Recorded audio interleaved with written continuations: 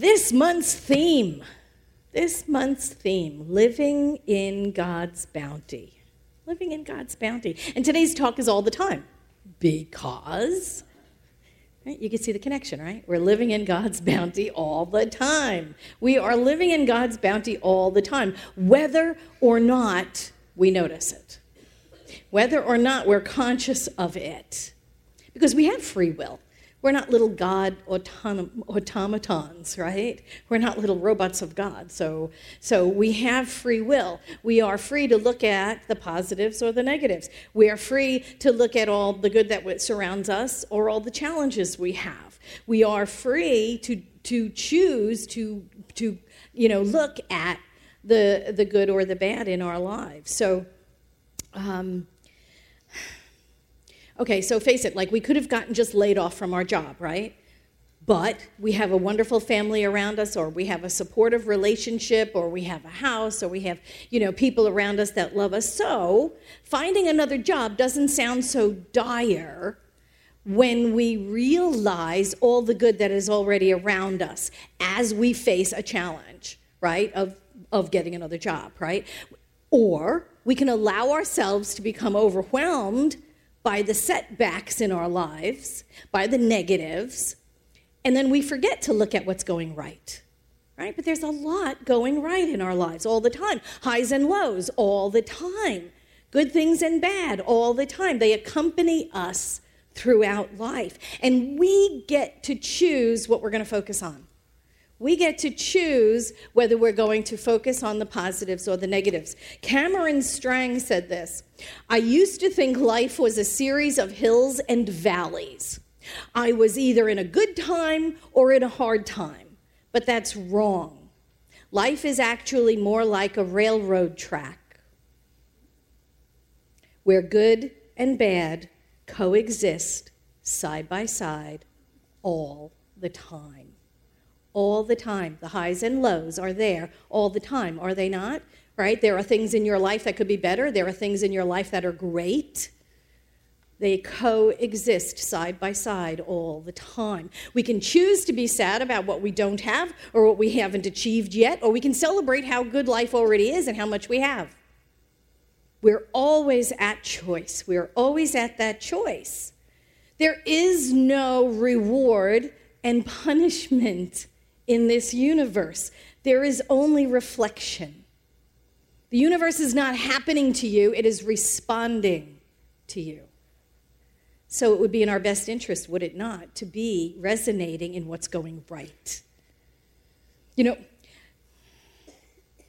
Either we believe in duality in the world, good versus evil, God versus the devil, and that we are caught in the middle in this battle for the soul of humankind, or we realize the universe is a system of wholeness, that God is all there is, and the universe is nothing but cause and effect. Because that's what it is. Ernest Holmes said this in Ideas of Power. He said, now I treat hell and the devil very disrespectfully, because I haven't the slightest respect for either one or for anybody's belief in either. It's all bunk. His words. Now he goes on to say this: when I lost hell, I lost the greatest asset I had. There is nowhere to send people who disagree with me. I feel him on that point. I miss it more than any one of my infantile possessions, but I could not carry it into adulthood. That place has cooled off years ago. There is no hell, there is no devil. The only heaven and hell you will ever experience is in your consciousness. We torture ourselves with fear thoughts, and we pleasure ourselves with faith thoughts. And that's all we do. That's all we can do. The stories we tell ourselves and the stories we tell about ourselves are the affirmations we're declaring about our lives. Now, I've been doing a lot of reading to prepare for this talk. A lot of reading. And much of this research centers around the idea that we become what we dwell in. Do you read that? Do you read that a lot? We become what we dwell in. Positive or negative. Life is hard. Life is grand. Right? The idea that we retell the same stories about ourselves over and over and over, we actually get stuck in our own narrative. We become that which we tell ourselves. And then we keep recreating those events in the outer world, in the world of conditions, over and over and over again with monotonous regularity, as Ernest Holmes said. Julie Beck said this. She said, perhaps the facts of someone's life, presented end to end, wouldn't resemble a narrative to the outside observer. The way people choose to tell stories of their lives to others, and crucially to themselves, almost always does have a narrative arc. In telling the story of how you became who you are, or who you are on your way to becoming, the story itself becomes part of who you are. But here's the thing. Much of that research that I did, and much of the research that I read about shows, or actually doesn't show, more likely, doesn't show that the false belief already exists in us for it to outpicture in our lives over and over again. We tend to see patterns out there in the world, and we draw conclusions from the outer when everything is coming from within. Which means the false belief, the pattern we are identifying out there originally comes from within. And we project it, and it reflects back onto us, right? The universe can only reflect back. So it's like, oh man, I always get into relationships with men who are aloof and cold and detached. This is the third guy I've dated so far who is this distant, right? So she sees the pattern out there, but has not yet put it together that it comes from in here. She's running around like a lighthouse, attracting all the same types of men because of the inner belief that she already has that is screaming, send me you're distant, you're poor, you're aloof. I must learn from them, right? She's already got that belief. So now one of two things can happen. She can awaken to that false belief, and she can transcend it, can she not? Through affirmative prayer, through meditation, through affirmations, through visioning, through support of spiritual community. She can create new neural pathways based on new beliefs, new thoughts, new affirmations. She can create those new neural pathways in her brain, and new things will happen as a result. A change of course in the outer will result. She can do that, or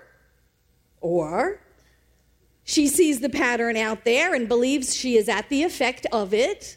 My life stinks. Why are all these things always happening to me, right?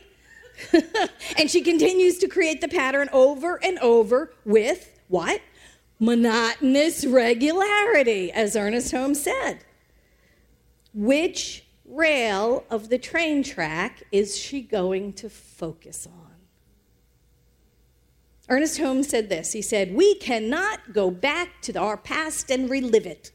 We cannot make adjustments in the past. We have to make them in the present. It is not going to do us any good to sit around and cry over the past and bemoan our fate, because in the very day that we are living, we're creating our tomorrows, which will become monotonous repetitions of our yesterdays. If we don't change today what we're thinking about, then tomorrow is going to be a repeat of yesterday, yes? The story itself becomes a narrative. And then she says, this always happens to me. How many friends do you have that say that? This always happens to me. Oh, I think, Rita, you're living with one, are you not? That was a great intro, wasn't it? Okay, so the story itself becomes the narrative. This always happens to me. Okay? In one way, her story becomes a story of redemption. It becomes a story of healing and change and growth. In the other, it is condemnation. It's hell. It's the victim. At effect. She is at the effect of the world. And bear in mind, in all of this, the stuff that they didn't talk about in all this research, is that there is a subtext at work here as well. The story that she doesn't tell anyone, right? Because we have those also. The story that lives within us that she doesn't tell anyone. Not the redemption story, not the victim story, but the story that lives way down in here. The story that you don't say out loud to anyone at all. The story that holds us back. Our own personal story of limitation. What is that saying? You're only as sick as your secrets? You're only as sick as your secrets? That story that you don't tell anyone. Shame is a powerful, powerful force that keeps us stuck in our victim stories. Right? I should have known better. Or, no one must ever know who I really am. They'll run screaming from the room. Right? It's about healing those stories. Ernest Holmes said this. He said, if God created you after its own image, which he did, or it did, because there's nothing else that it could have created you out of, then the thing you're after is already within you. The truth, the perfection, the wholeness, it already exists within you. He goes on to say this, the only things that stand between you and it are the accumulated thoughts, beliefs, and emotions of the centuries. Little stuff. But there is nothing that has been put there, either by yourself or the race, that cannot be removed. These false beliefs are just thought patterns laid down through the ages and accentuated by you, by your own experience, by your own inherited tendencies, and by the environment. However, there is no use wasting time speculating as to what avenue they came through. Your job is just to reject them. Your job is just to reject them. He goes on to say, the great thing within you, which is called choice, can decide your destiny. It can remove every obstruction and gradually implant new patterns in your mind. That's the good news. We are not at the effect of the world. We are above it. That's the redemption story, isn't it? We can change our thinking and interrupt the patterns of our thinking and outpicture something different. We can transform our lives from within. We can co-create better experiences for ourselves. That's what this faith philosophy is all about. Then we can tell our story. Our narrative becomes one of overcoming the world. That's the revealing and the healing. That's looking at the positive line, right? The positive rail on the railroad track. That's resurrection. That's the resurrection story. I used to be limited by this false belief. Then I did the work. Then I meditated, then I prayed, then I affirmed, then I visioned. Then I replaced the false belief that was nestled down in there by the truth. And then repeating, growing in consciousness. I now embrace a greater truth to be known about me.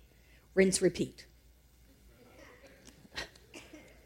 Ernest Holmes said, we're all human. We all make mistakes. The starting point for creating a better future for ourselves is to deliberately free our minds of those mistakes of yesterday and feel they no longer be held against us. They no longer be a liability. He says, too often our minds are so burdened because of the mistakes we've made that we do not take time to forgive ourselves and others to start again. And so it is wise for us to review our past, to try to find out what we may have been thinking to create this burden in our own minds and to replace it with a new thought. That's what this faith philosophy is all about. You know, and here's the funny part, because God's having way too much fun at our expense, is that sometimes we evolve past those things, right? Past those beliefs, past those behaviors. We think, I got that one solved, right? We're putting this puzzle together that's our life, only to have them pop up unexpectedly in our experience of life and take us by surprise. Has anyone had that experience? I thought I had that handled, oh God, and now it's right in my face all over again. I thought I had that resolved. I thought I resolved that blockage, or I thought I resolved that issue, and here it is again. The same old false belief popping up and hitting me in the face. Ernest Holmes called it the second crop. The second crop. You are planting seeds. You're making a new life. You have new beliefs. You're doing your prayer.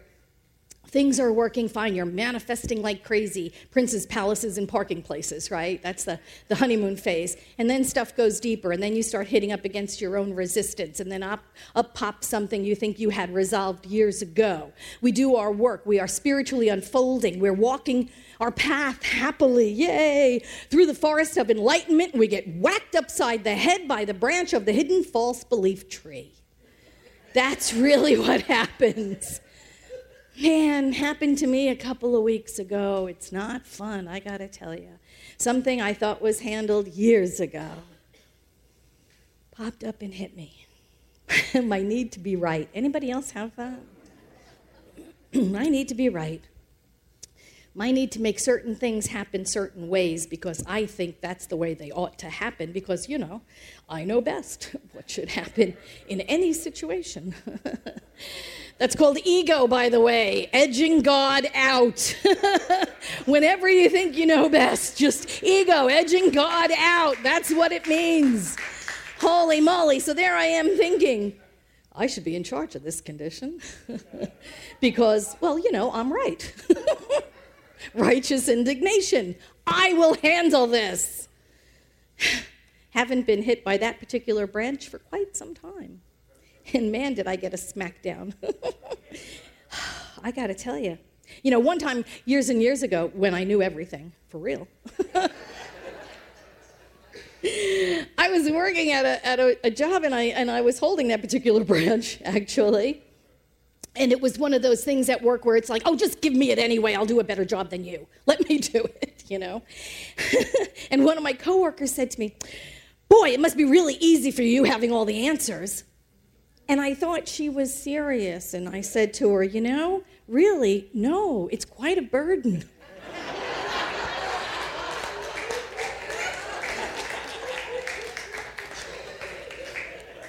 I thought she was going to hit me.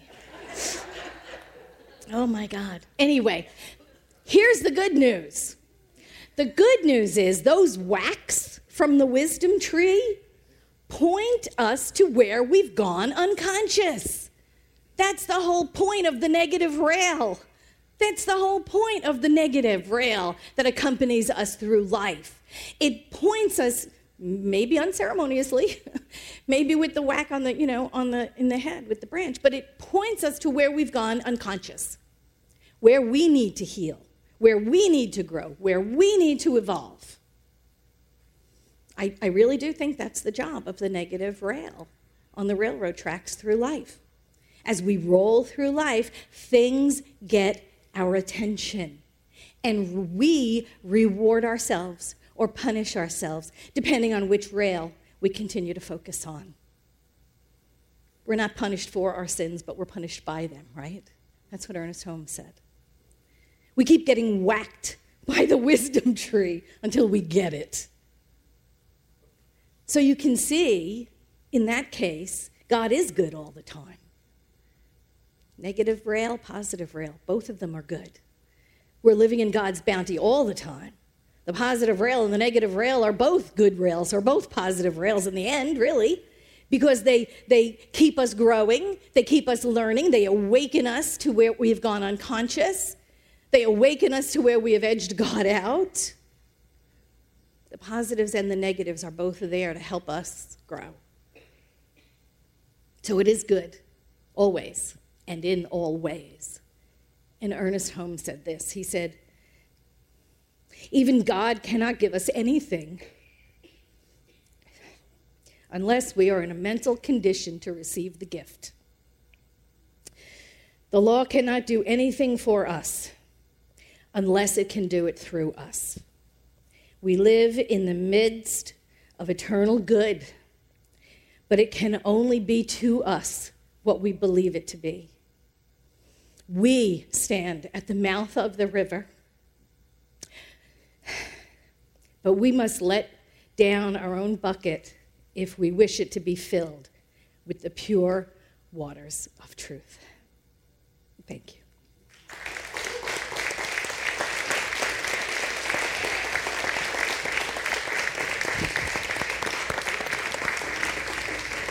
I got my roommate into you this morning.